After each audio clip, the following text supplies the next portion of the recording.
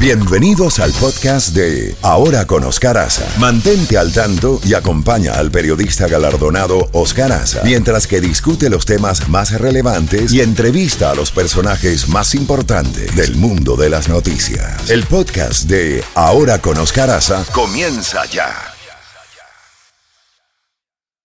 Una estación de Raúl Alarcón. Z92, toda la música de los 80, 90 y más. La Z Mañana, una mañana diferente. Ahora con Oscar Aza, disfrútala en Z92. 8 de la mañana en la costa este de los Estados Unidos, 8 en punto, rayando. Y ya tenemos en la línea telefónica al doctor y profesor Luis Fleischman, profesor de Palm Beach State College. Doctor Fleischman, muchas gracias por acompañarnos en la mañana de hoy. Y realmente son muchos los temas, son noticias verdaderamente preocupantes, muchas de ellas. Y yendo a este periplo que está llevando a cabo, que va a llevar a cabo Vladimir Putin, por una gira por el Oriente Medio y recibiendo en Moscú al ayatolá de Irán. ¿Qué es lo que busca con estas nuevas alianzas, o no, si no nuevas alianzas, por lo menos un fortalecimiento de estas alianzas de Irán con Rusia? Buenos días y bienvenido. Buenos días, Oscar, siempre un placer estar aquí contigo. Hay dos elementos muy importantes con Rusia.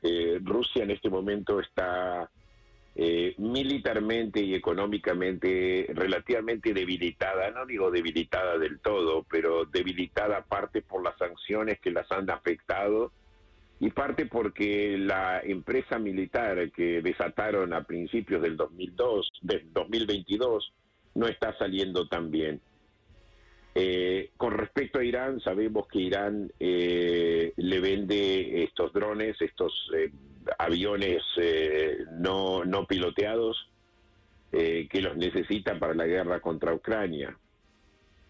Hay también una relación obviamente clara porque ambos son adversarios o enemigos de los Estados Unidos y esta alianza se mantiene también porque tienen los intereses en común de mantener al régimen de Assad vivo y asegurar que el régimen de Assad se mantiene en Siria.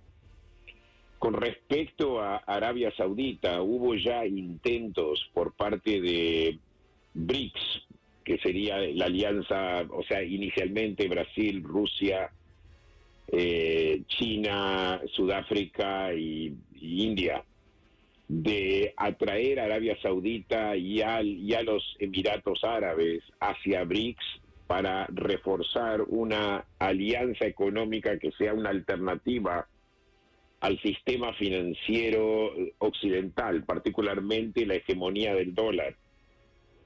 Eso es algo que está intentando. Ahora, ¿qué es lo que busca con Arabia Saudita? Arabia Saudita tiene miedo de terminar financiando a muchísimos países del tercer mundo. Y por otro lado, con respecto a BRICS, Arabia Saudita también tiene ciertas tensiones con los Estados Unidos, particularmente porque a principios de la administración Biden se insistió con el tema de derechos humanos. Y esto fue un gran error por parte de Estados Unidos, voy a decir.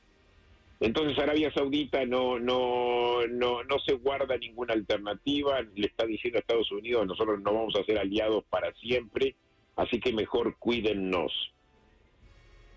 Ahora, doctor Fleischman, usted que es un experto también en el caso venezolano, que inclusive tiene obras publicadas relacionadas con el proceso de Chávez y después del postchavismo, ¿cómo ve la situación con Guyana y la amenaza de utilizar la fuerza militar por parte de Venezuela, los intereses petroleros que se encuentran allí encabezados por ExxonMobil?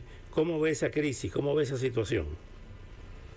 La veo con extrema gravedad y te digo algo, Oscar. Maduro mueve sus tropas hacia Guayana.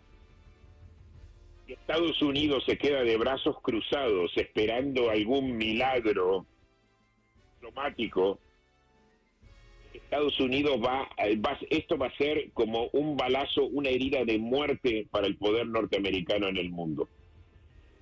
O sea, Estados Unidos va a perder a América Latina y la confianza si Estados Unidos no interviene o para prevenir esta guerra o una vez que Venezuela invada, no intervenir. Sería algo muy parecido a la crisis con Kuwait en el año 90-91, cuando Saddam Hussein invade Kuwait. Entre otras cosas, eso era también un elemento que amenazaba también el suministro de petróleo.